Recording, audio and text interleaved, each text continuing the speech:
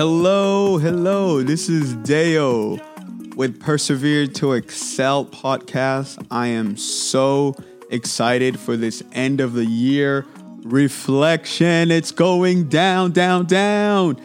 I've been a little bit away from podcasting the last couple of months, rightfully so, but we are back and we're going to get this. Dreams that you had once again, living this life in a way that I've changed. Open my mind to the ones that I love. Please don't you worry. All right. Shout out to my brother Martin Toe for Waka, which is his song that we use for our podcast. I am so pumped to do this podcast today because I feel like there's been a lot happening. I've been doing a lot of different things, and I just kind of needed to ground myself a little bit in order to get to this point, right? It's end of the year. 2021 was crazy. 2020 was just out of this world, but 2021 was crazy for all of us. But I'm really excited about 2022. In this podcast today, there's literally 4 different parts of this podcast. We're going to talk a little bit about like mental health, my being, how I've coped through 2021, my family, right? Like the different moving part of my family, my kids, my wife and I, we celebrated our 10-year anniversary. It was a big, really big deal. I'm going to talk about my business, Deo Mono Consultancy, going from a solo entrepreneur into building a team. And the different partners that we've worked with. And then the last is really like my hope for 2022. So I'm just pumped to be here with you all. I hope you are doing well with your family. And I know this is like the holiday time of the year. So you just gotta, ground yourself. So I like to tell people, it's not really about the gift. It's about the family, right? Those you love and those you have relationship with, finding a way to connect with them. And obviously with COVID still being here, finding different ways to connect with them by emailing, text messaging, video conferencing, phone call, voicemail, right? And if you have, the luxury of seeing them in person, really just cherishing them. And that's really what it's all about. So 2021 was just a really crazy year for me. We came out of 2020 with really survival. That's what 2020 was for me, was really survival mode, right? Staying at flow, staying alive. And going into 2021, I was really blessed in 2020 where I felt like, that might just, it might have happened. So what does it mean for 2021? A lot of stuff was still very scarce where I'm like, I don't really know if I'm going to continue to have clients and what does that look like? But I was able to really sustain myself. So I'm going to talk a little bit about that. But first, for our opening, I really wanted to focus on like my being, right? And this is for you too. A lot of times we focus so much on the external, right? How people think about us, what we wear, what we dress, what we have, and all of this stuff. External.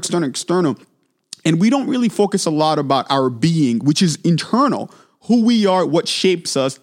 What are the drivers, the moving things within us that's dictating what we actually do? And for me, I'm very intentional when it comes to my being. And by that, like I'm constantly reflecting. I have to reflect in what is driving my action, my behaviors, how I feel about it, and what ownership do I have in order for me to move forward. That's really like the driver of who I am as a person. And there's a lot of different influences that contributes to that, right? So for me, like there's certain principles that I believe in that are important to who I am that I have to grab onto them. So some of those principles are respect. I have to have self-respect for myself. I also have to feel worthy, right? I have to have self-worth. I have to feel that self-worth. And then more importantly, I have to be loyal to myself. I got to be loyal, right? To myself. And I have to literally uplift who I am. So those are kind of like the core principle that I have for myself. And some other ones are like, persistence, not giving up, those things that are important to me, making sure that I am creating the space to engage with it. So I'm very, very aware of my emotions and feelings and how those emotions and feelings dictates what I end up doing. So if those emotions and feelings are negative emotions and feelings, I have to make sure that I am confronting those negative emotions and feelings in order for those emotions and feelings don't impede on my action, right? To influence my action, what I do. Do I always hit it 100%? Heck no, I don't hit it 100%, right? And that's part of, no one's perfect, but I think it's the intentionality. I am intentional to make sure that how I am showing up for myself reflects those internal drivers that I believe are positives that shapes who I am. So that's where it starts first. So how do I do that? I am constantly reflecting. That reflection is so key. So I feel crabby. Why do I feel crabby? I feel anxious. Why do I feel anxious, right? I feel happy. Why do I feel happy? Like being in tune with those feelings and understanding what's causing it and driving it. It's kind of what's been the critical thing for me in order to be on top of it. And then from an external standpoint, how I show up to others, right? So it starts first with those who are closer to me, right? My family, my wife, my children, right? I have 3 kids.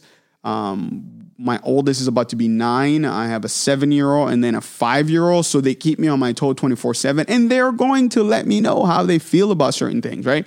And then my wife, who knows me very well. We've been together for 17 years, married for 10 years. We celebrated our anniversary in 2021, our 10-year anniversary, which is crazy. Like, that's a person that knows me very well, right? And then I have, external kind of family, which is my brothers, my mom, right? Like those folks, they know me. They know who I am. So those folks are constantly kind of being my accountability partners in terms of who I am and how I show up to them. So one of the things that's fascinating, it's like the folks that are closest to you, sometimes you might have a way of justifying how you show up to them because those people actually, they know you. They know you probably better than, other folks that know you, right?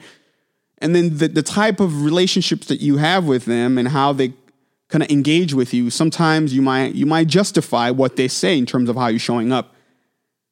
But there's still an opportunity to consider what they're saying because they know you. So half of the time, not every single thing that they're saying might be true, but there might be a piece of it that's a little bit true.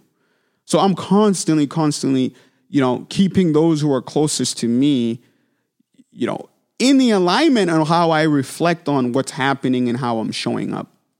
So the crazy part about 2021 for me was really going into the year in gratefulness. I was really, really super grateful about, some of the stuff that happened in 2020. We all experienced the pandemic, the social unrest, all the different moving parts. For some reason, I still felt like I was able to stay at flow to a certain extent. And it doesn't necessarily mean that there wasn't times where I was panicking, where I was like, oh my gosh, how am I going to do this? Especially as a father, a provider, a husband, right? But I was able to kind of conquer some of the challenges that came alongside me in 2020. Some of those challenges were, am I able to sustain my family and myself by being self-employed, really an entrepreneur who's grinding out there with zero external capital, like constantly relying on the relationship that I'm developing and building in order to sustain me, to keep me going. And then another piece of that was really, what am I doing physically and mentally in order to still, feed my creativity? So that was the kind of stuff like that confronted me in 2020. So going into 2021, I wanted to sustain the momentum that I built going into 2020 and seeing if I can keep that momentum going holistically, right? Making sure that I have the right mental space to confront some of the challenges that occurred, right? And some of the challenges that was going to occur that I was not aware of, right? So that's kind of how I got into 2021. But one of the things that was interesting in terms of my mental being, I noticed that at the end of 2020, I started to get really busy with kind of my consultant work and, really trying to keep the business going. I got really busy because I got some opportunity that came about that I needed to foster, right? So at the end of last year, I ended up getting I had actually a couple of contracts. One contract was with an organization that was focusing on substance use disorder, specifically on underrepresented groups throughout the state of New Hampshire. And I ended up getting the contract for it. And that contract started in December. It started in November, December of 2020. And then some of the other requirement kind of transitioned into January. So I was in that mode. And then I also landed 2 more partners that the work started in late 2020. So I was on sustainable mode, right? So to me, it was like, whoa, if I can go into 2021 with these partners, like I want to make sure that I do a great job. I do an awesome job. So they give me great referrals and they're proud of the work that I'm doing with their teams, right? So that's how I went into it. Because of that, it took a lot of my mental space. So going into 2021, that transition was still there, right? Like I never stopped. Like that transition still, my head was still there in terms of like keeping that flow going. So when I got so with that meaning, like my time, like I had to make sure that I reserve time for going to the gym or dancing or making music. Like those things for me are like some of the best thing that keeps me mentally grounded. It keeps me in tune. Like working out in the morning for me, it's not even about the physicality, the benefits of what you see with your physiques if you're working out. For me, it's that pressure, it's that tension, right? It's that heart rate beating fast. And it's also the only time that I have to kind of reflect on my own. So I'm usually an early morning workout type of person. I'm out there between 5 and 5:15. I get about an hour in. 15% or 20% of my workout is all cardio. So I do the elliptical, I do the bicycle, and I run. I run a mile. I try to run a mile every morning. But that schedule got compromised because I put so much on my plate for my business where, sometimes after my kids fell asleep, I would work at night. And then in the morning, I wouldn't wake up that early to hit the gym. So already that started to get a little compromised at the end of 2020. So going into 2021, I realized that I needed to make sure that I carved out that time. Another thing was with dance. So in the fall of 2020, I was teaching, I decided to teach dance at this one studio 1 time a week.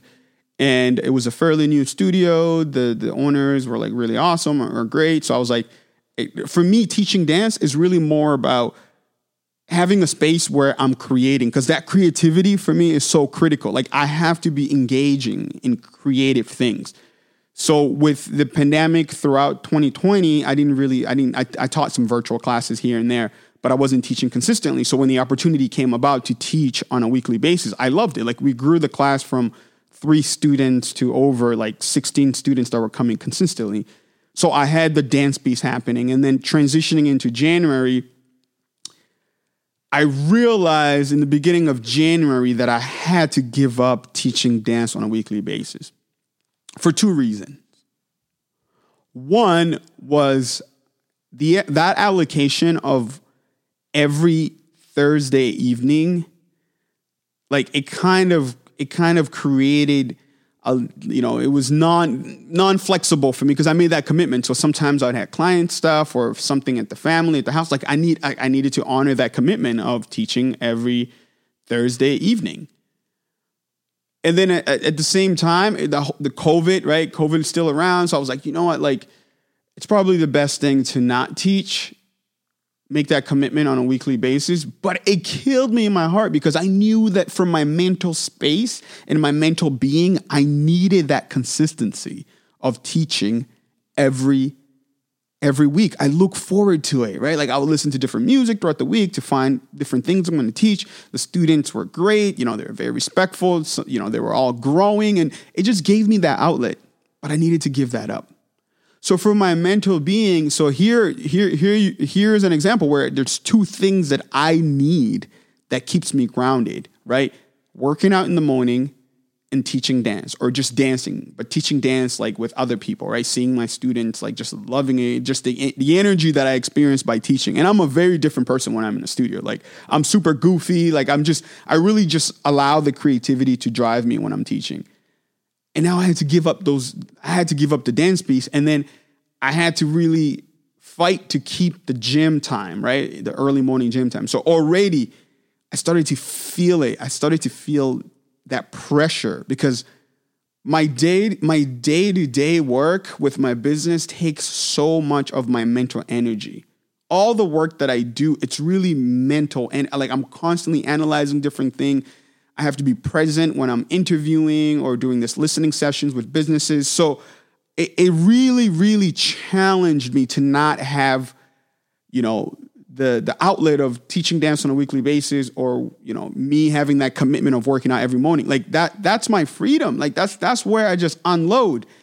And I came into 2021 with kind of giving up the dance. And it stinks because my last class at that studio was middle of February, and it just hurt. It just hurt me. I was like, man, I'm really giving this up.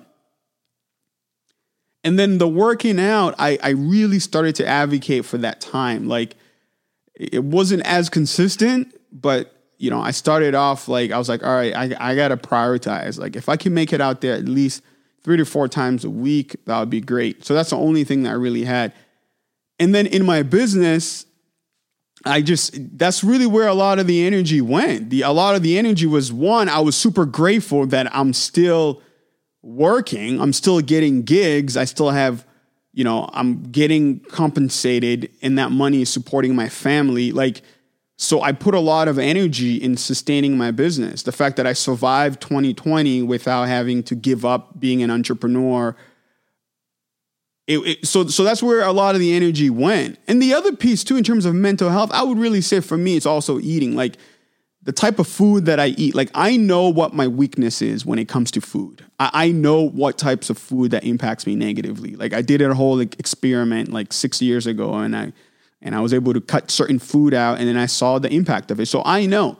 But when you're in like a very fast pace, right? Like where it's like work, this, that, like it's so much easier to just compromise. You're not going to be at the height of everything that you think that you need to do in order to be your best version, right? So certain things you're going to drop. That's just the reality of it. And the opportunity is when you start dropping those things, that you have the awareness and the recognition that you're actually dropping something. So for me, at times it was food. Like it was so much easier for me to just justify and say, all right, I'm just going to eat that thing. Oh, I'll just make it up somehow. But that food would impact me. It would impact me 100%, right? So I like to keep it 100 with people. Like part of that introspective of reflecting on who you are, you need to know the things that impact you positively and the things that impact you negatively, right? Like you need to do that self-assessment, and it's important to do it because then it gives you the tools that you need to be aware of what those drivers are that impacts who you are as a person, instead of allowing it to drive you and for you to make decision unconsciously without really having ownership of who you are and what's, the things that matters to you, right? So for me, like I have a little bit of an advantage because I do know a lot of those drivers. But it doesn't necessarily mean that I'm always on top of it. So food was one area where I just felt like, oh man, like this is really not working out. The other area for me that's critical in terms of my mental health is really my faith. And for me, like that's the starting point. Like my faith, like what do I believe in? Right? What keeps me grounded? What is the central, like center point of who I am as a person, right? So for me personally, it starts with my faith. My faith is what drives how I see the world around me and what I pursue in who I am and who I need to be with the relationships that I have in the business that I do, like all of that. Like my faith is really, and for me, I am a Christian. I'm a non-denominational Christian where I believe in Jesus Christ, and the principles of Jesus is what drives who I am and how I see the world around me, right? Like I just want to be honest with you all. Like that's what grounds me. So when it comes to like giving up and how I treat people, like all of that comes from the principles of my faith. That's really the driver. So part of that, like it forces me already to kind of be internally aware, right?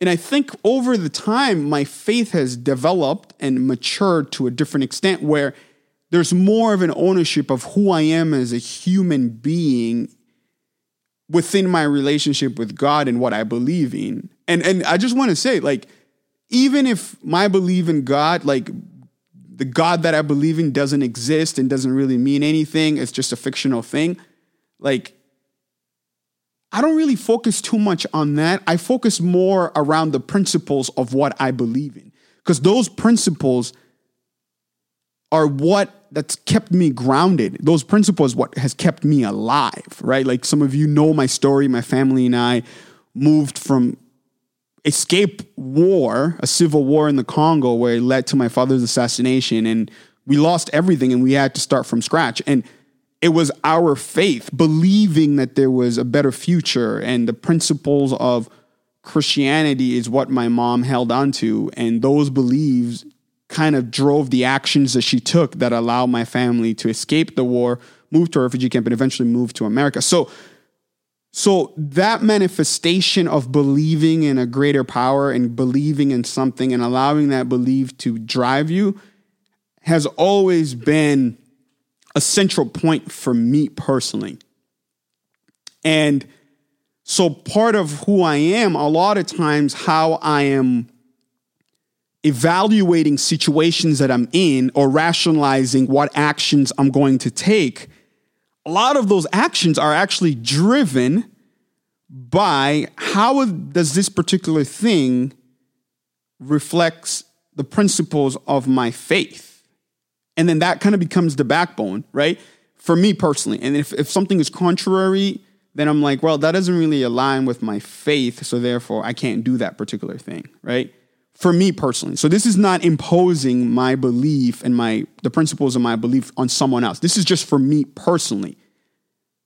For me and how I see myself and what the expectations are for myself, not to others, for me personally. So that is a really, really critical part of who I am as a person. So when I think about my mental health, so when I think about how I survived 2021 through my mental health, really, like I'm laying that out to you, right? You know, my physical health, my eating health, my relationship with my family, my children, you know, outlets that I need in order to release, you know, the energy and the pressure and expression, whatever it is, right? So I do that through performing art and making music. And my faith is kind of the central point where I throw everything back to, right? Like that's what works for me. Like that's who I am. Like that's literally like who I am as a person. In terms of like relationship, I do want to talk about that a little bit, right? I think for me, those who are closest to me are the ones that challenge me the most because they know a side of me that most people don't, and they understand. They've had those repetition of behaviors of how I show up as a person, as a human for a very long time. So they understand me in a different lens, right? Like if someone just sees you in a different way and you have a certain relationship that's very controlled based on whatever the occasion of the relationship is, like they're only going to see that side of you, right? Like your wife is going to see you holistically, right? Like she's going to see every aspect of you, right? Like your children are going to see a lot of different aspects of you as well, right? So those are closest to me. Like that relationship is so critical. So part of that in 2021, what I've experienced is just that evolution, right? How to be present, how to be receptive, right? how to affirm.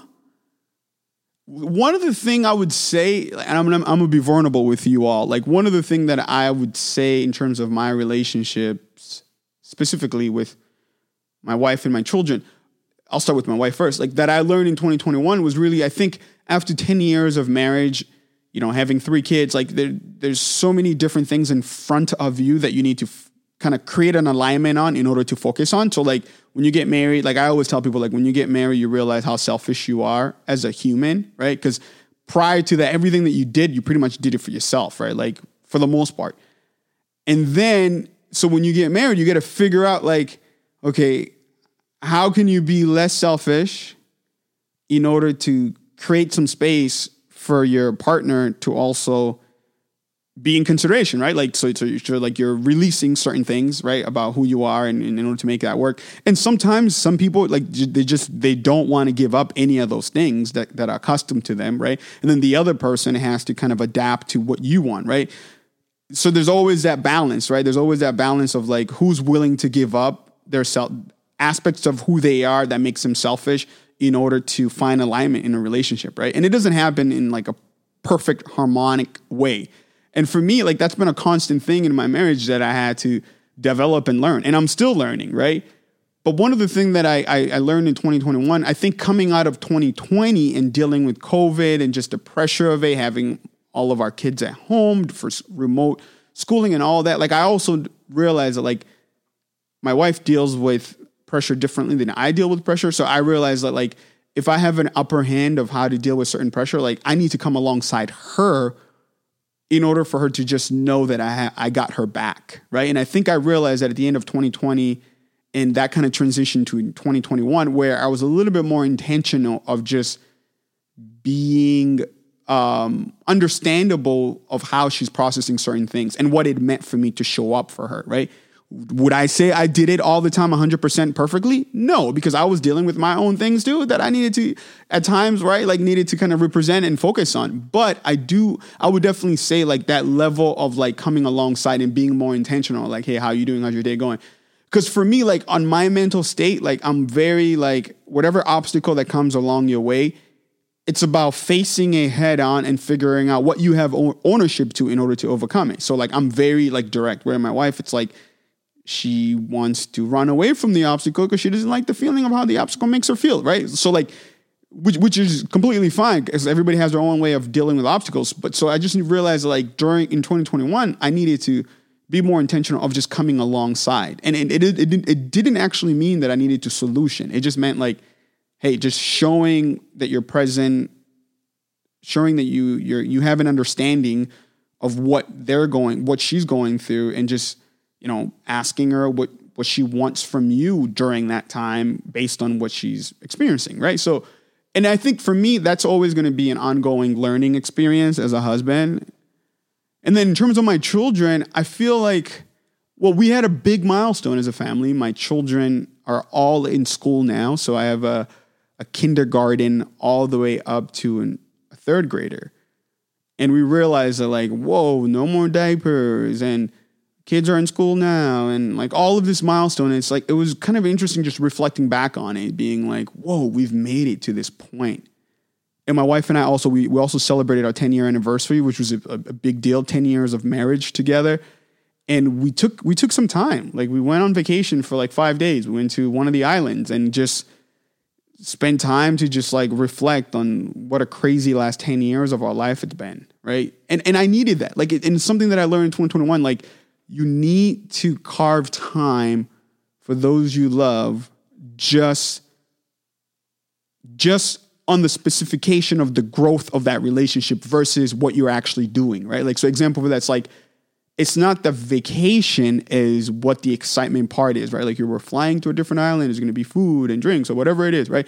It's the fact that like, it's an opportunity to just connect with that individual. And I think that's the same thing too with your children. Like, there's an opportunity to just connect with them, right? Like on a personal basis of who they are, where they are, what are they thinking about? What does that mean for them? So for me, it's like, that was one of the things in 2021 where I realized like, it's critical. It's critical. And I need to make sure that I'm carving out that time and to be present, like to really just foster the individual human to human connections without the experience being the driver, right? The external experience, like really focusing on the interpersonal connection experience to be the driver.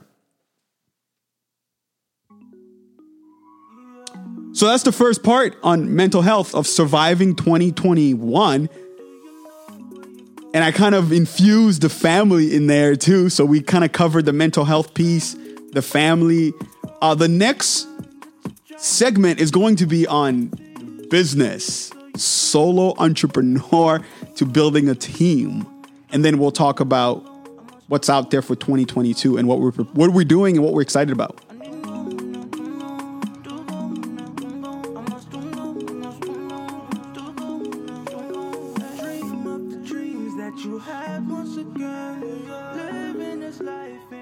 All right, so I promised that this is just going to be back to back. So we talked a little bit about, a whole lot of mental health and family in terms of 2021. And I would just say, like, I'm excited about 2022 based on those, my mental health and my being. I'm super excited also about continuing to fostering the growth of my family, right? Like between my wife and I and my children. I think that's critical. So let's talk about the business. Deo Moano Consultancy it's just wild, right? Like literally what it is, it's a combination of everything that I am passionate about and things that I've had opportunities to build skills and experiences around. And then I've packaged it and then I offer it as services to different organizations. That's really what Deo Moano Consultancy is. But I also like to say Deo Moano Consultancy started when I was in middle school. So you're asking me like, okay, what do you mean by that? Well, I started speaking. If some of you who know my story, I started speaking in front of audiences when I was 11 years old at this a Christian youth organization program called Joshua's Generation, where they did inner city outreach to different churches and communities, and they used storytelling and performing arts. I was involved with the program because my church, some of their youth would go into this program every summer, and I joined it, and I developed some really awesome relationship in this program, and the staff really found my story to be very, very motivating. And they started to ask me to tell my story in different places that we went to. So that's really where it started. That's really like the genesis of it. I didn't know that it was going to be Deo Moano Consultancy, right? I knew the impact that my story was doing in people's lives when people heard about it, right? And my story is about persevering, overcoming challenges, and not giving up in order to move forward, regardless of what it is. So that's where it started. And by the time I got to high school, I've been doing the speaking and the performing stuff since I was 11 years old. By the time I got to high school, like it almost kind of became its own brand. And as I started to grow as a dancer, I got opportunity to teach dance with that program. I started choreographing, and I got opportunity to start teaching at local studios where I grew up in Manchester, New Hampshire. So that's really like that's really the genesis of it. Like it's been a long time. That's a whole long time. Like from 11 years old to where now I'm 31, right? So that's 21 years of speaking and presenting and making connections with various of groups and people all over. So by the time I got to college, that's when it was solidified. Like that was like when it was solidified. It's an official brand. Like it's Deo Moano brand. At the time, I was doing more motivational speaking and teaching dance. So that's what I was doing in college. Gaining some skills along the way that kind of enhanced who I was and how I presented. And then I got an opportunity in college to intern at the admission office. And when I got an opportunity to do that, they also realized some of the skill set that I brought. They gave me opportunity to focus on potential first gen students. So that means students that are potentially thinking about going to college and they might be the first in their family to go to college. So I would go to local conferences and conventions to speak about my experience and encourage students that are thinking about going to college. So that gave me a different platform, right? Because at first, like a lot of my speaking was really in churches, community centers, after school. But to kind of move into that higher education space, like that gave me a completely different platform. So that was like, I had to somewhat become subject matter expert around, college admission and what college tuitions and all that is in order to tell a story that was relevant to the students, right? So then when I graduated from college, I started to work like in the corporate space. I was a political science major, international relations, and I had a small job with the State Department, a program that was funded through the State Department working with Pakistani leaders. And then I went to grad school. But between undergrad and grad school, like my work was very solidified. Like a lot of the money that I made in college to survive came from teaching dance and speaking. And then, my family had a chance to appear in Dancing with the Stars, the TV show. So we had a little bit more visibility. I started to get booked a little bit more to teach and tell my story. But when I was in grad school, like I used a lot of what I was learning in grad school. I did an MBA in strategic leadership. So a lot of the stuff that I was learning in grad school was really business oriented, that I modeled the work that I was doing with Deo Muano to kind of help shape it. So at that point, like, and which was this is 10 years ago, like that was like where I was like, okay, I think I have something here.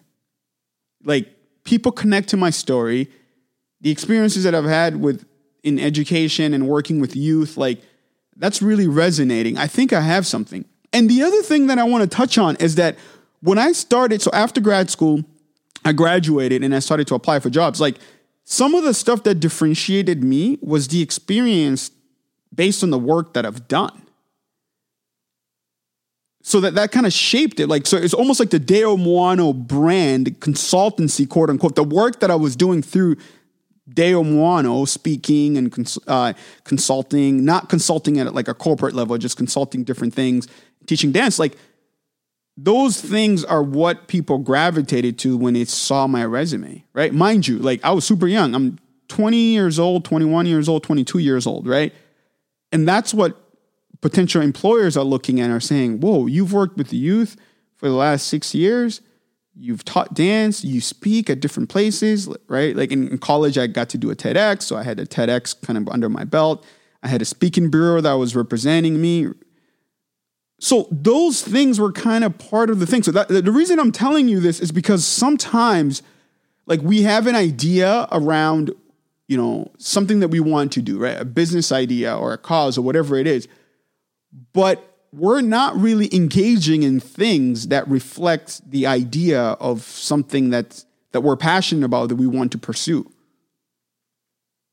And it's important, if you're really passionate about that thing, you have to create the space for you to engage with that thing so you can build the experience and the expertise. So then you can cultivate it, right? So for me, I kind of fell into motivational speaking because of that organization at the age of 11, because they gave me a platform to speak. But more importantly, I saw how my story was resonating to different community that I was speaking to. And then as a middle schooler, I just continued to foster it, right? I continued to go to the program every summer, and then I would take what I learned from the program into extra curriculum activity that I did. So if it was at the school, in middle school, and high school, I was always like organizing something, either in the performing art or giving back. Like that was just part of my thing. And then by the time I got to college, like it got significant enough that people started to pay me to do that particular thing, right? And then I started to recognize the impact around it, and I branded myself based on the work and the experiences of what I did, right? And I think the branding piece is so critical because today, some people brand themselves based on what they want to do versus what they're doing or what they have experiences with. That's two different things, because what ends up happening, if you brand yourself based on what you want to do, but you don't have the experience, then when the opportunity is presented, you're not going to be able to deliver sufficiently because you haven't done the actual thing, right? So I just want to highlight that because we live in this world where it's all about like branding, positioning, this. But more importantly, the experience is what's more important. And the experience is where you should allocate all your time. So when whatever that you learn through the experience ends up shaping what your brand is. If we're not grounded in the experience, then it's just a tweet, or it's just some stock photos that you've grabbed, right? Like I just want to be realistic with it. And because I see this a lot with many groups that I work with, sometimes people are constantly saying, oh, I want to do this. And I'm like, that's awesome. That's amazing. What are you doing around it right now? Oh, well, work. Oh, well, this, then it's like, okay, then like, it's great, but you're not doing it right now. So like you gotta carve out and find time to do that particular thing so you can build the experience. So then eventually you can be positioned in a way where people can actually pay you to do the thing because you have experience. You can do it. So I wanted you to stop there because I know we're supposed to talk about how Deo Mono Consultancy grew in 2021, but I just wanted to really focus on that because when I talk about Deo Mono Consultancy, sometimes people are so quick to see what we're doing now and focus on that, but they don't really know like the work that it's taken in order to get to this spot, right? And after I graduated from college, I started to work corporately. I still carved out time on the side for Deo Mono stuff, right? Speaking, teaching dance. I worked for the State Department for a little bit and then ended up working for this higher education program where we work with adult learners that came from employer partners. So I learned a lot about the corporate space based on the experiences of our partners that came from national companies, right? Some of the companies were Panera Bread, UPS, the city of Memphis, McDonald's, like all these different companies. And my role within this higher education program was working under the student success team. So I was a learning coach, but my focus was to figure out what we need to put in place in order to support our students in order for them to accomplish their learning goals. But part of that was also understanding the students holistically. So I took a lot of the experiences that I had through the Deo Mono stuff, speaking and working with different groups. I brought that into the corporate job that I had working for this higher education, right? But for me, I was able to identify what I brought and what I received by working there, right? What I brought in, what I already had with me, and what I learned, what I received by what I learned with my coworkers and our partners. And I never let loose my foot on the gas when it came to my own personal brand. It wasn't because I felt like my own personal brand was more important. The work that I was doing with Deo Mono was more important than the work that I was doing for the university. It was that I felt like it could build upon it. So some of the stuff that we were doing at the university that I saw that, oh, this might work for some of the K-12 students that I work with in inner city program. Like I started to see, oh, what would it look like if we created a coaching model for our high school students or middle school students that are struggling with their learning, the same way that we were working with college students who were adult learners, right? So like I was able to take some of those things because a lot of the stuff that we were doing at the university was also brand new. No one has ever done it. So it was all exploration, right? We'll go out there and explore different things and then we'll try it. And if it worked, then that got contributed into the make of the college, right? So then I was like, I should try some of this stuff too with the high school kids that I work with at this after school program, right? That work was part of the Deo Mono brand stuff, right? The Deo Mono stuff. And then when that started to grow, I started to realize, oh man, I can start including, social and emotional learning and education success around time management, taking ownership of your learning. What does it look like to have a curriculum that's diverse, that thinks, what does it look like to teach diverse students, understanding what they bring with them, right? That literally became the extension of the speaking and the teaching dance. And then people started to book me to speak at education conferences, ESOL program, right? That's English School Learning, right? Or ELL, English Language Learners, right? So that's how the brand grew. And then I left by the time I left the higher education program, I learned so much being there for 3.5 years. Like I was a different person. Like I understand so much about partnership and developing material, designing program, co-designing program with those who are the recipients of the services, right? Like those are the stuff that I saw that brought some serious positive impact in the work that we were doing. So then I infused that approach in my work. So when I left the college, I went independent. I had a really awesome opportunity to work on a teen father program. And that teen father program focused on a lot of the stuff that I was doing at the university, how to help students that are either teen fathers or about to be teen fathers accomplish their high school. So we looked at time management, personal growth, self-esteem, all of that. And that at that moment, I was like, whoa, I've learned so much working for this university for the last 3.5 years that it's built upon my brand. And now I can literally expand upon the work that I offer to people beyond just my story of teaching dance. Like I can literally create learning models or learning approach that helps students succeed in their learning. So that became a service that I provided. So I was able to do that for 6 months. And then I ended up going into a tech company, an education tech company that was about taking student success matrix and integrating it within a learning management system. And that was some of the work that I did early on when I was at the university, but from the lens of student success instead of the technology. But I worked closely with some of the technology folks that the opportunity arose, and it was like, okay, I'll come and work with you all now that you have your own spin out company. I'm gonna come through. And I also realized as part of my growth, I needed to understand how technology worked. And in order to scale stuff, you need technology. So naturally, I said, okay, this is an opportunity to figure out, how you can integrate some of these things that I'm passionate about into technology system in order to grow it.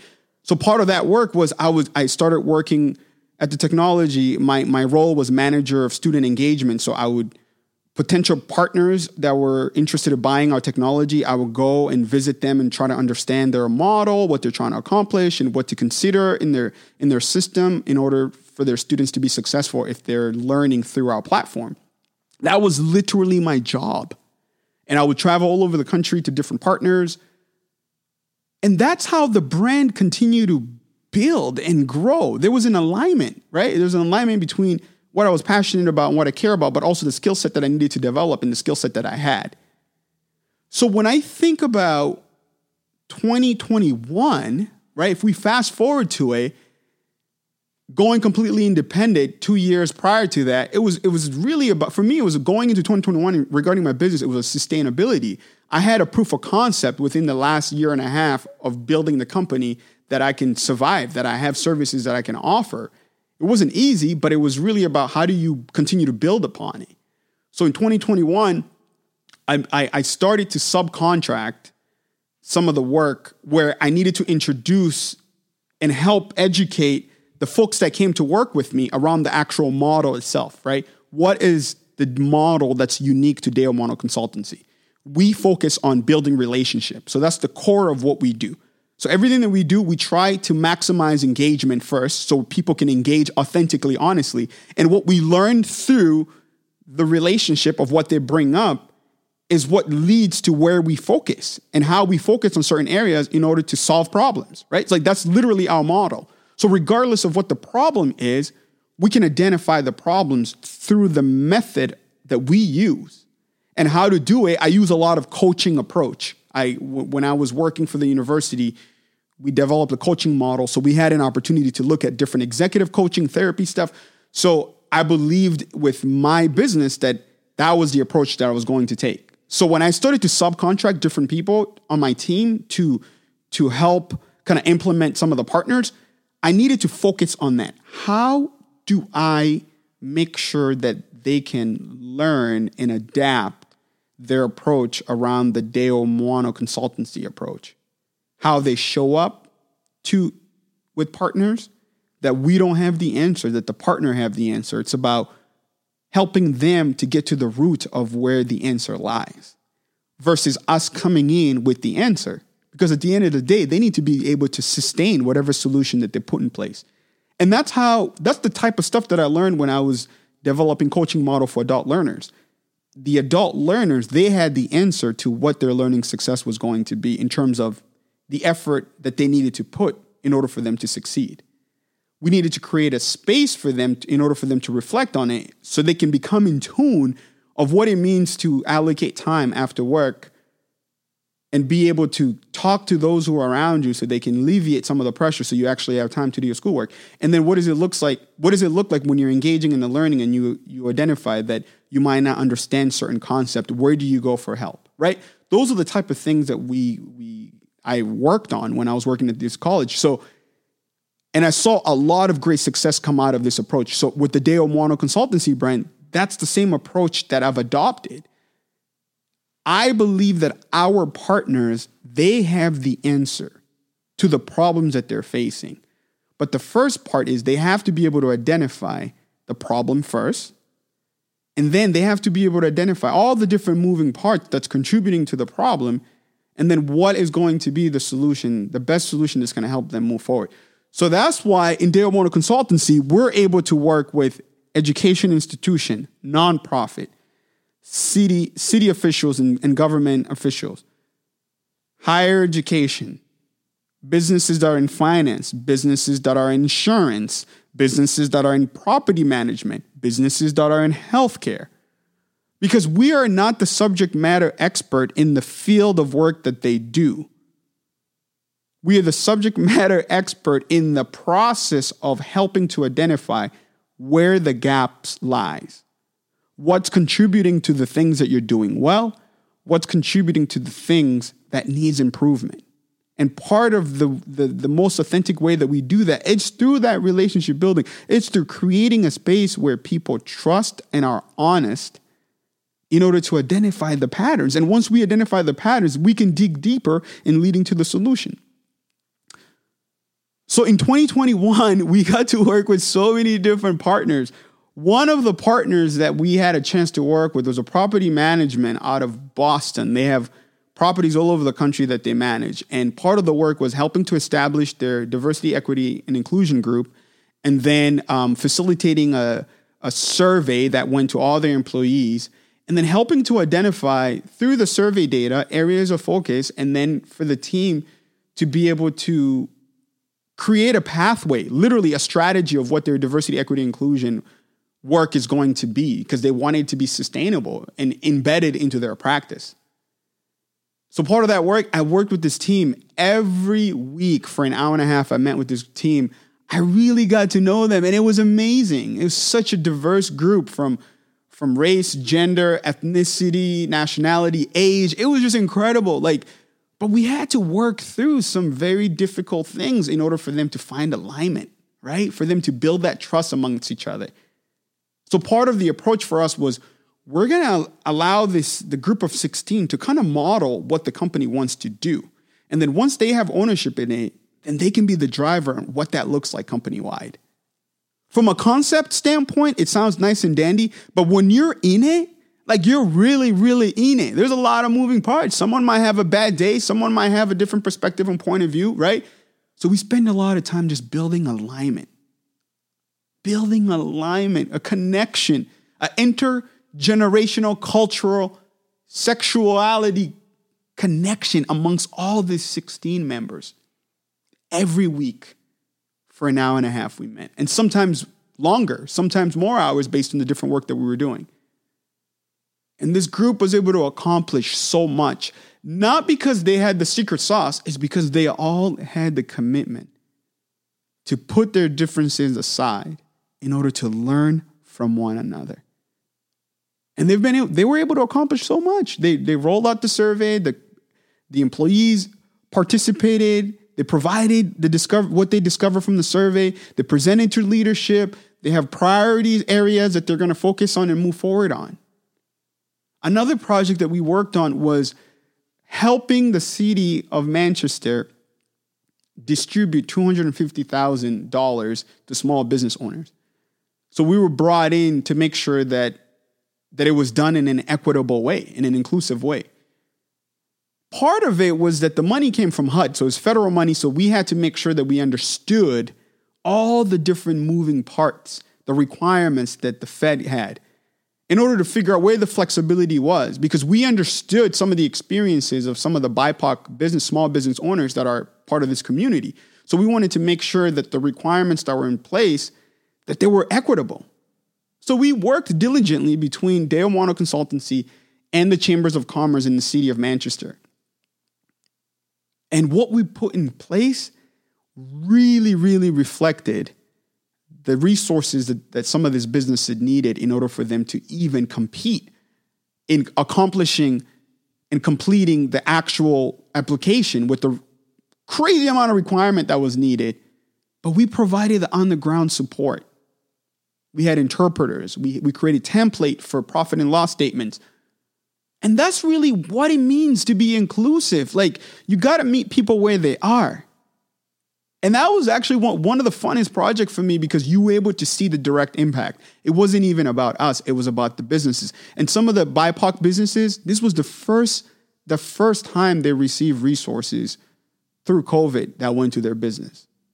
Over 45 different businesses were able to get the money. I think it was actually over 50, but we had a good amount of BIPOC business owners. I think it was 25 to 30, which is unbelievable for a city of 150 people, that the city was able to be this intentional. That project was so amazing.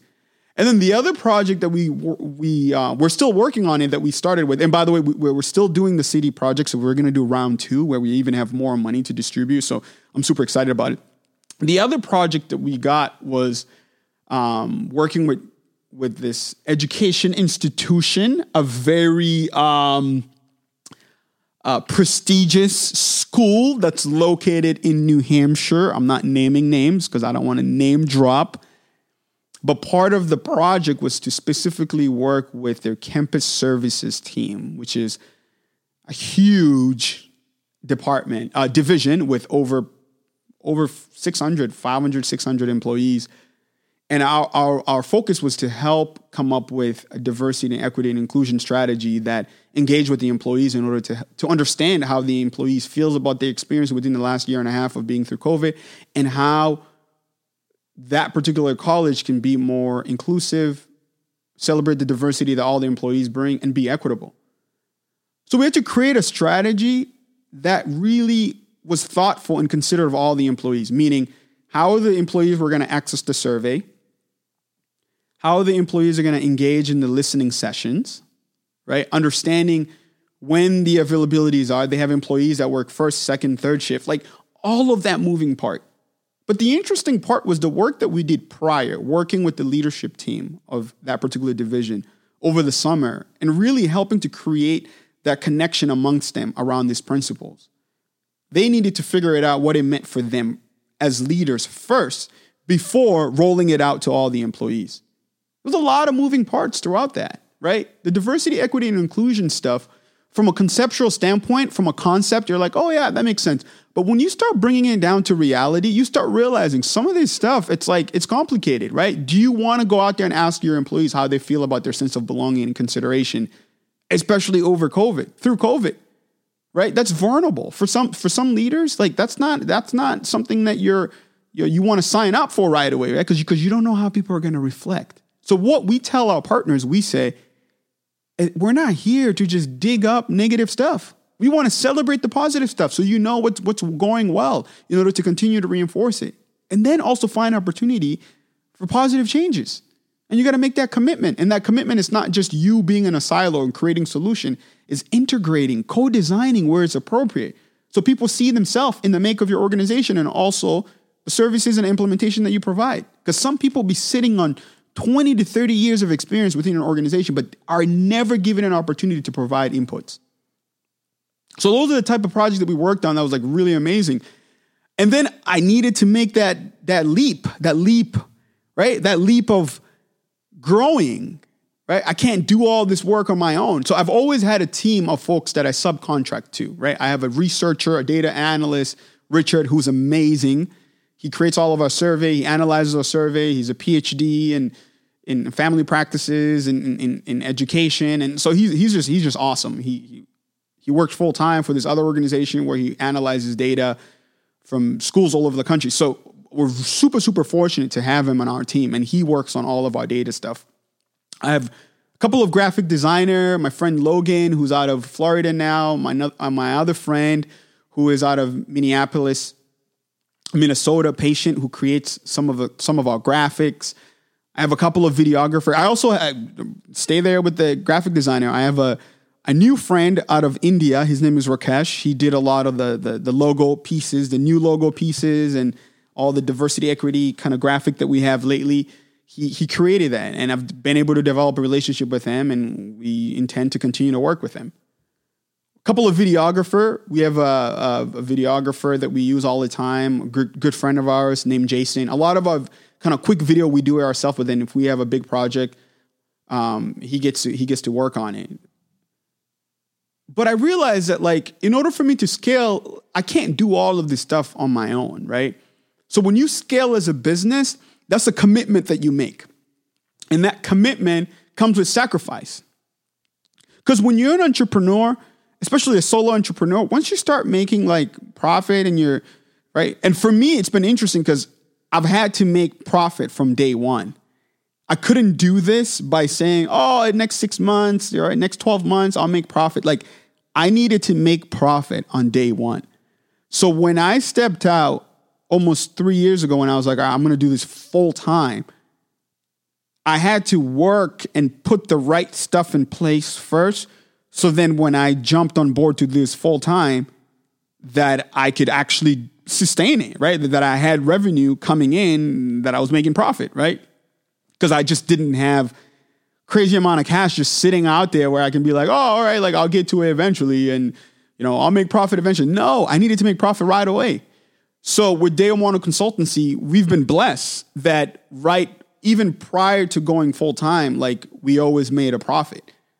So moving into this full time, like I needed to make a profit. But so when it comes to like hiring people that are working more hours and more consistently, like full time, like that's a sacrifice, right? Because you're cutting into your own pie in order to say, hey, I'm going to distribute the pie, and I know that pie will multiply by bringing this other thing in. That's really the heart of entrepreneurship, right? Entrepreneurship is about sacrifice. It's about creativity. It's about being resourceful. Entrepreneurship is not about just the fantasy of, oh, I'm going to build a business or I'm going to create a product. That's great and stuff. But when you're in the doing of entrepreneurship, it's about sacrifice, creating, being resourceful. And at any time, if each of those categories are not developing or are not focused on, then more likely your business is going to fail. Even if you have abundance of money that's coming in to keep you afloat. How do you define success for your business? What is success? So for Day One Consultancy, like I realized like the model that I had, subcontracting and, really vetting people, making sure that they understand the approach that we take, that they can do the work in that approach. The biggest thing was making that leap of faith and saying, all right, I need people on a more consistent basis, and who am I going to hire? And part of that, you don't really know. You don't really know who's going to be the right fit, but you have to take that leap of faith and you have to make that sacrifice where you can cut a piece of the pie and give it to someone else. And that's what we did in 2021. It almost felt a little bit like when I decided that I was going to do this full time. It almost felt like that. Like it literally almost felt like I needed to like actualize that and be like, all right, it's time to give that piece of the pie to someone else. So right now we have one person that's pretty much full time. They work 35 hours a week. And we have another person that's 25 hours a week. And then at any point, 4 to 5 different subcontractor. And it's been amazing. It's been amazing having a team that I'm connecting with on a consistent basis that are contributing. And the one person that works almost full time is incredible. Like, I've known this individual since she was in high school, and she went to college for undergrad, and she got her master's, and she worked on different projects with us, and she took that leap of faith and said, all right, I believe in what you're doing with Day One Consultancy. Like, I want to be part of it. And she ended up working on one of the most amazing projects that we did this year.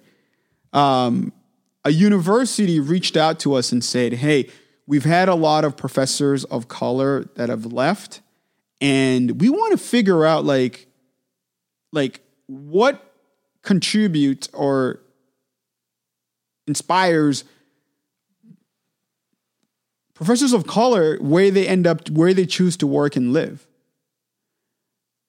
We just want to understand so we can better inform ourselves in our strategies of how we attract, recruit, and retain professors of color.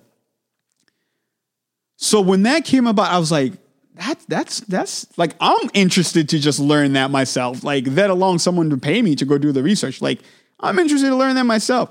So we decided to take that project on, and our education program manager and project manager, she decided to take it on, and she just rocked it. One of the things that I realized about scaling, you have to devote the time to make sure the person or the people that you're hiring, they understand your model and they understand your approach. And then you normalize feedback, right?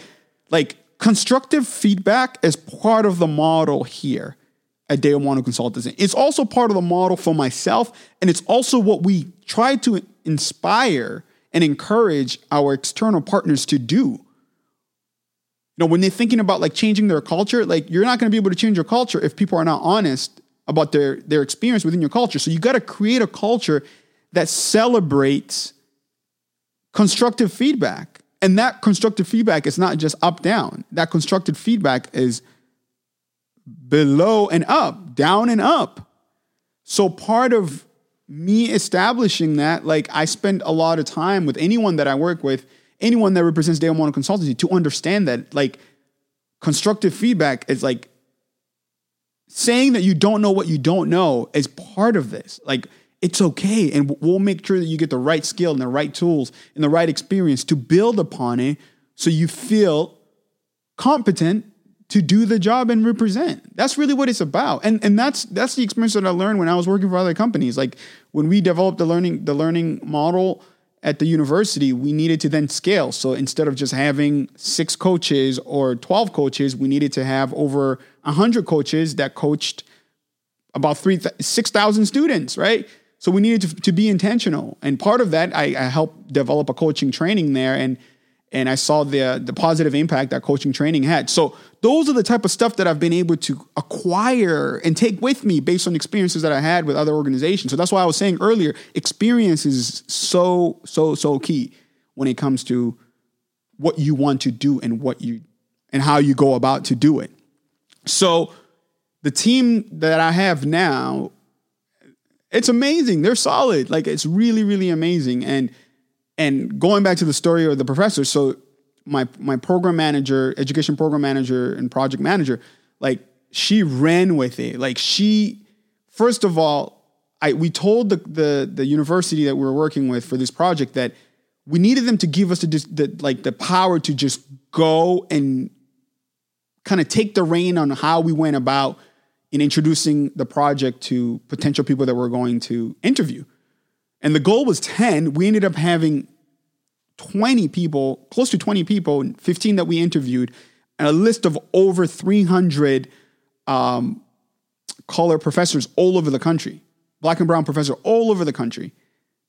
And then she started interviewing them. And one of the things that I told her was like, we want to normalize the conversation beyond just the university that hired us. Like, it's actually probably best to not even let the university that hire us to be the driver of the conversation. We just want to understand what made you going into teaching as a college professor, and what was your experience like during your PhD, and what influence where you ended up going to work at. That's it. I mean, like, simple as that. But that opened up so like it just opened up a plethora of experiences that we build upon during our interviews to learn about these professors. And it was amazing. I got to do some interviews and every time after an interview, we felt so full. I was like, I just want to be best friend with this professor. Like they're just amazing. And we also realized like the importance of that, understanding people's experience, not just having assumptions, right? Oh, just because you have a PhD, and you want to be a professor, you're just going to want to go to Harvard or you're going to want to go to this school or that school. No, people have preferences. People have preferences regardless of their diversity classification. Certain skill set people have, they have preferences of where they end up or where they want to go. So we learned a whole lot. We were able to put together a really awesome summary and we presented it back to the university that we work with. And it was just awesome. So part of that, my project and program manager, she's going to actually create a podcast next year. And it's going to be through the Deo Mwano Consultancy, where we are going to focus on understanding the experiences of Black and brown professors all over the country, hopefully all over the world. So stay tuned on that.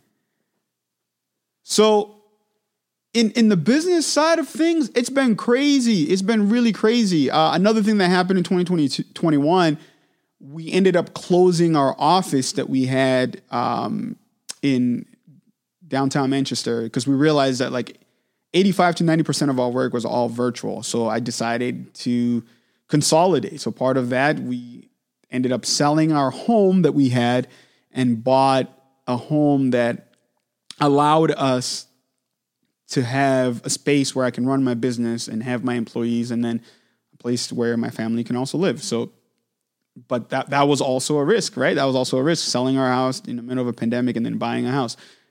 And that's the piece about entrepreneurship. Like you got to be able to calculate your risk, right? And part of that is accepting the consequences. It's not just like, oh, I'm a risk taker. It's about consequences, right? So some of the stuff that's transpired in that process of renovating and all of that, like that all came from the decision that we made. And, you know, we moved in about a month and a half ago.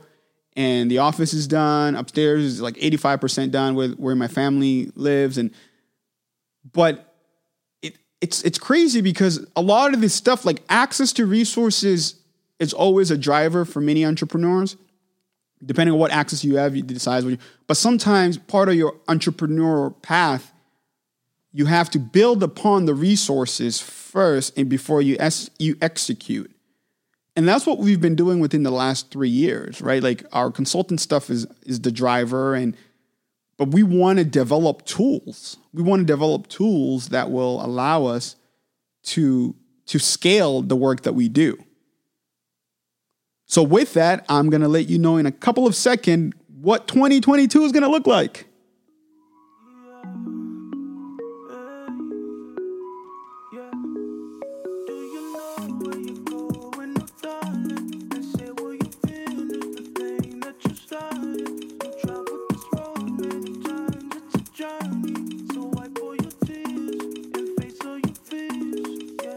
All right, we're back. This is Deo Mwano, Persevere to Excel podcast. We're talking about 2021 and what 2022 is going to look like. We've talked about mental health, your being, right? My being throughout 2021. I talked about my family, celebrating 10 years of wedding anniversary with my wife this year. I talked about the growth of my business, hiring people. And now we're towards the end here. And we want to talk about what is the move for 2022? One of the things that I forgot to mention was a way that I was able to feed on my creative side was this investment that we made around producing and writing this piece called The Blueprint. And The Blueprint came out of an engagement that I had with this private school where they wanted me to be like a visiting fellow. And I decided that part of my kind of deliverable of my work was going to be this project called The Blueprint that helps people understand what they need to do in order to have a blueprint that reflects who they are, but also a blueprint that doesn't discriminate or lead by prejudice. So we wrote this piece called The Blueprint, inspired by Martin Luther King's speech that he made in 1967 called What Your Life is Blueprint. We developed 8 different stories, collaborated with some amazing talent from musicians, dancers, singers, poet, all of this crazy, awesome people that jumped on this project. And so we produced it. And we gave them a lot of flexibility around the character to really decide what they wanted, how they wanted the story to flow. And one of the things that happened was there was an issue that occurred, and a lot of those issues was based on what we've all experienced within the last year and a half. And when people were internalizing that particular impact of an issue, they ended up internalizing through a creative medium. So some did it through dance, singing, playing a cello. Oh my gosh, we had someone playing a cello. It was amazing. And then and then we were able to package it, and we shared the Blueprint project with the school, and different communities decided to book us to showcase the Blueprint project, which is a video, a film. And then we submitted it to different film festivals throughout the country. And we pretty much like the format of how it's shot. It's more like just like a direct shoot. Like it doesn't have like coloring, cinematography and all that. Like it's pretty like direct. But I decided like, why not? Like I should just submit it. And it's been cool because out of all the places that we submitted over like 10 different things. 3 selected it. 1 awarded it as the best short film. It was like a social impact focus kind of a theme. Best script and short film. It won that the diversity award for that. And then 1 had an honorable mention, a film festival out of California. They had an honorable mention for it. And then another one, it was a top semi-finalist out of Chicago. And the thing about that is like a lot of my work, like it's process orientated. Like we create stuff because that's the driver of bringing something to life. And sometimes like how people gravitate towards that's under their own objectivity. But for us, it's really about like the essence of creating that, like bringing it to life. And so submitting the film to different film festival, like it was less about like, oh, we want to get recognized. Like it's not perfect. Like I knew for sure the way that we put it together, it wasn't perfect. We shot the entire thing in a week and we edited it in a week and a half, right? And the entire piece ended up being over 45 minutes. Like that's not enough time, right? But the fact that the idea was there and the opportunity was to bring that idea to life.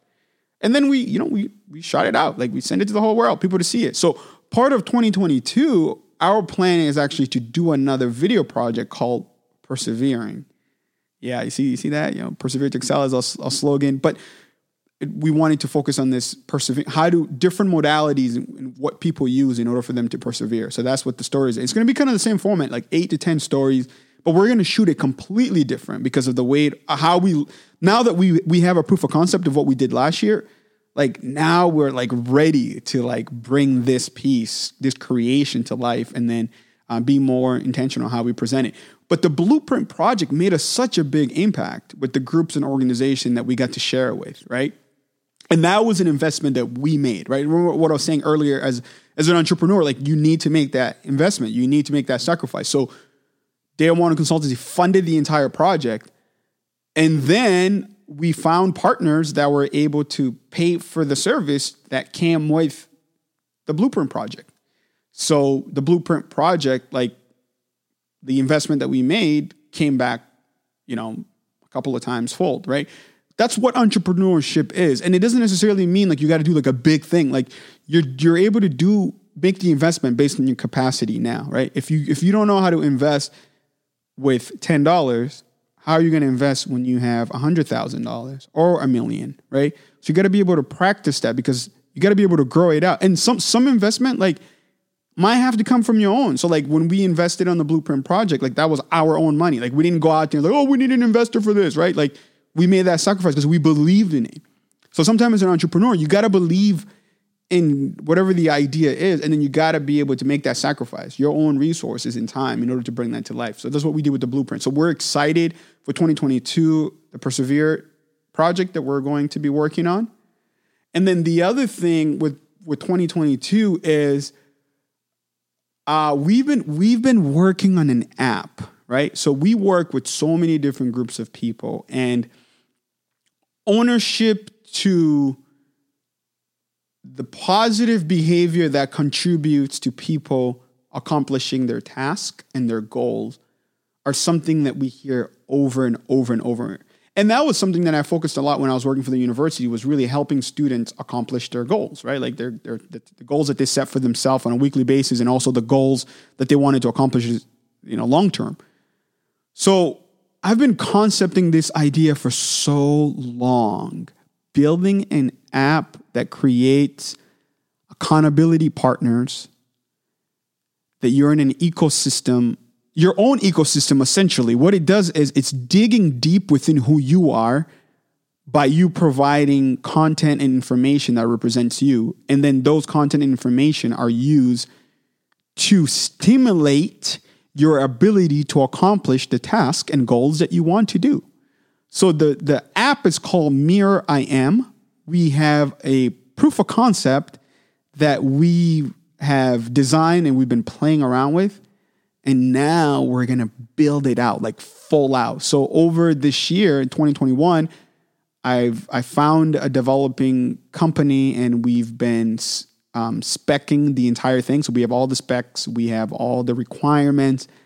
And starting in January, that company is going to build it out. They're going to build this thing out. It's incredible. We're so excited about it.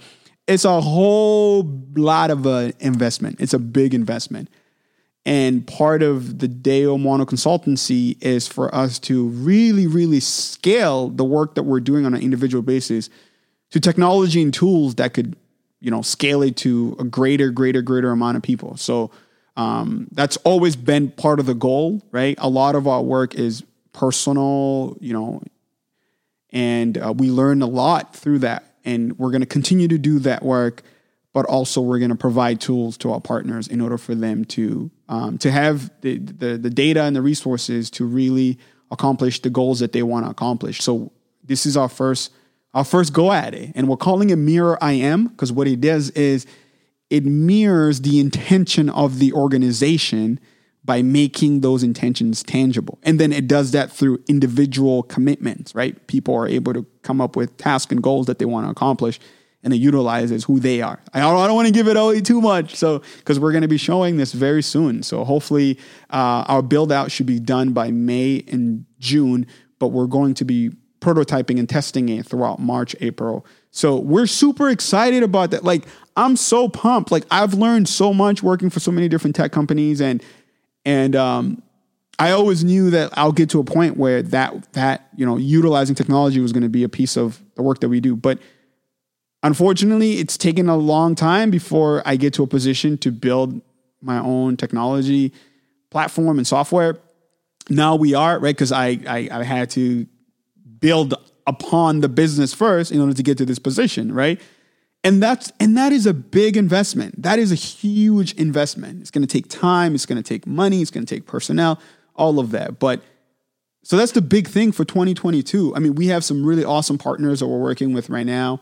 And we're going to continue to add more partners in our portfolio. So we in 2021, we worked with over 30 different partners across different industry.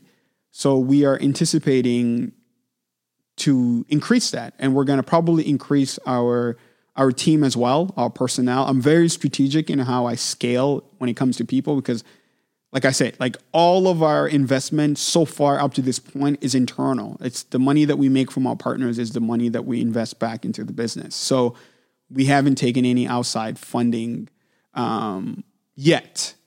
In order to really, really scale and grow. So we're doing it methodically, right? We're not going to just go out and take a bunch of money from some investors just for the sake of, we got investor money. Like, nah, that's not how I envision it. So that's the same approach we're taking with the app. We're going to invest and build out the app first. We have enough partners that will, hopefully come alongside us and subscribe and purchase a license fee to try and test it, and then we'll iterate what we learned through that process. We'll go back on the app And then we hope by the end of summer, beginning of fall, that we can actually, bring in more partners to use it. And then depending on what happens, then we can go out and do like a really good Series A funding, like fundraising. At that point, we're hoping to have revenue before we go out and raise money on this product. We want like a full out, like build out and people testing and playing around with it, having positive experiences, and before we go out and say, oh, here's our technology and invest in it, right? So anyways, so that is the big project. Like that's a huge project, and we're super excited to make that commitment for 2022. And for that's a lot. That was a whole lot of stuff that I just like gave you all. And I hope that you found this podcast inspiring, motivating. For me personally, like, it's all about learning from each other. And I think it's really important to be grounded in who you are. And that's where we started, right? I started talking about my being, right? How was my being impacted in 2021? And what did I do in order to foster my being? That's where we started. So I would ask you, as you reflect on your 2021 and what you want to do in 2022, really like find that grounding, be intentional. Be intentional of who you are as a person and where you want to go in order to have ownership in the process you put in place to pursue those positive things that you are passionate about. And carve time to have interpersonal relationship with those who matters to you. Don't allow the events and the external experience to be the driver of the relationships you have. And then when it comes to you personally, like for your job, like be the best, like work towards being the best version of yourself. And sometimes being the best version of yourself is about pursuing being the best version of yourself. The pursuit, the intentionality. And most importantly, be grounded. Don't allow the negative things that doesn't represent you take over. It doesn't mean you're not going to be perfect. It doesn't mean you're going to be perfect, right? It's being aware of what's driving you. And as you are aware of it, you can reflect, carving time to reflect upon how you're showing up and allowing others to come in when it's appropriate, those you trust. So you can evaluate and keep yourself accountable. Because when you realize that negative thing, right, whatever that negative thing is, too much drinking, too much smoking, whatever it is, I don't know, too much porn, I don't know what it is, lusting or whatever it is, like buying a bunch of stuff, whatever that thing is, being a poser, right, like your image, like whatever that negative thing that is, that takes over sometimes, like create the moment in time to stop and reflect, and then carve out what your approach is going to be to confront those negative things from manifesting through you. And then you have to replace it. You got to replace it with different stuff. Like if you want to eat better, like then stop going to that grocery store that you know where you're going to end up buying that thing. If you want to eat better, like stop going to that restaurant where you know that they don't offer enough clean food, right? Like if you want to be physical, like get a membership, right? Like get a gym membership, like have a realistic time that you want to go to the gym and work out. Like find a partner. But a lot of this stuff is like you got to have ownership to it. You can't just let the positive pursuit be the intention, but never go into action. Because the negative stuff is the stuff that ends up taking over. And those stuff it's not going to hold back. It's just going to manifest. So I encourage you as you go into 2022,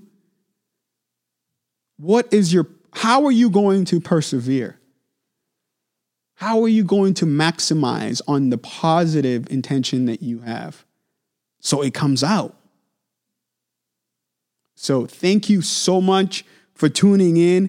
And we're going to be more consistent with the Persevere to Excel podcast in 2022. I'm not even messing around. And we have some more podcasts that's going to come out of Deo Mono Consultancy. And again, thank you so much. Happy holidays to you and your family. Persevere to excel. Subscribe. Share. Love you guys. Go get it. Bow.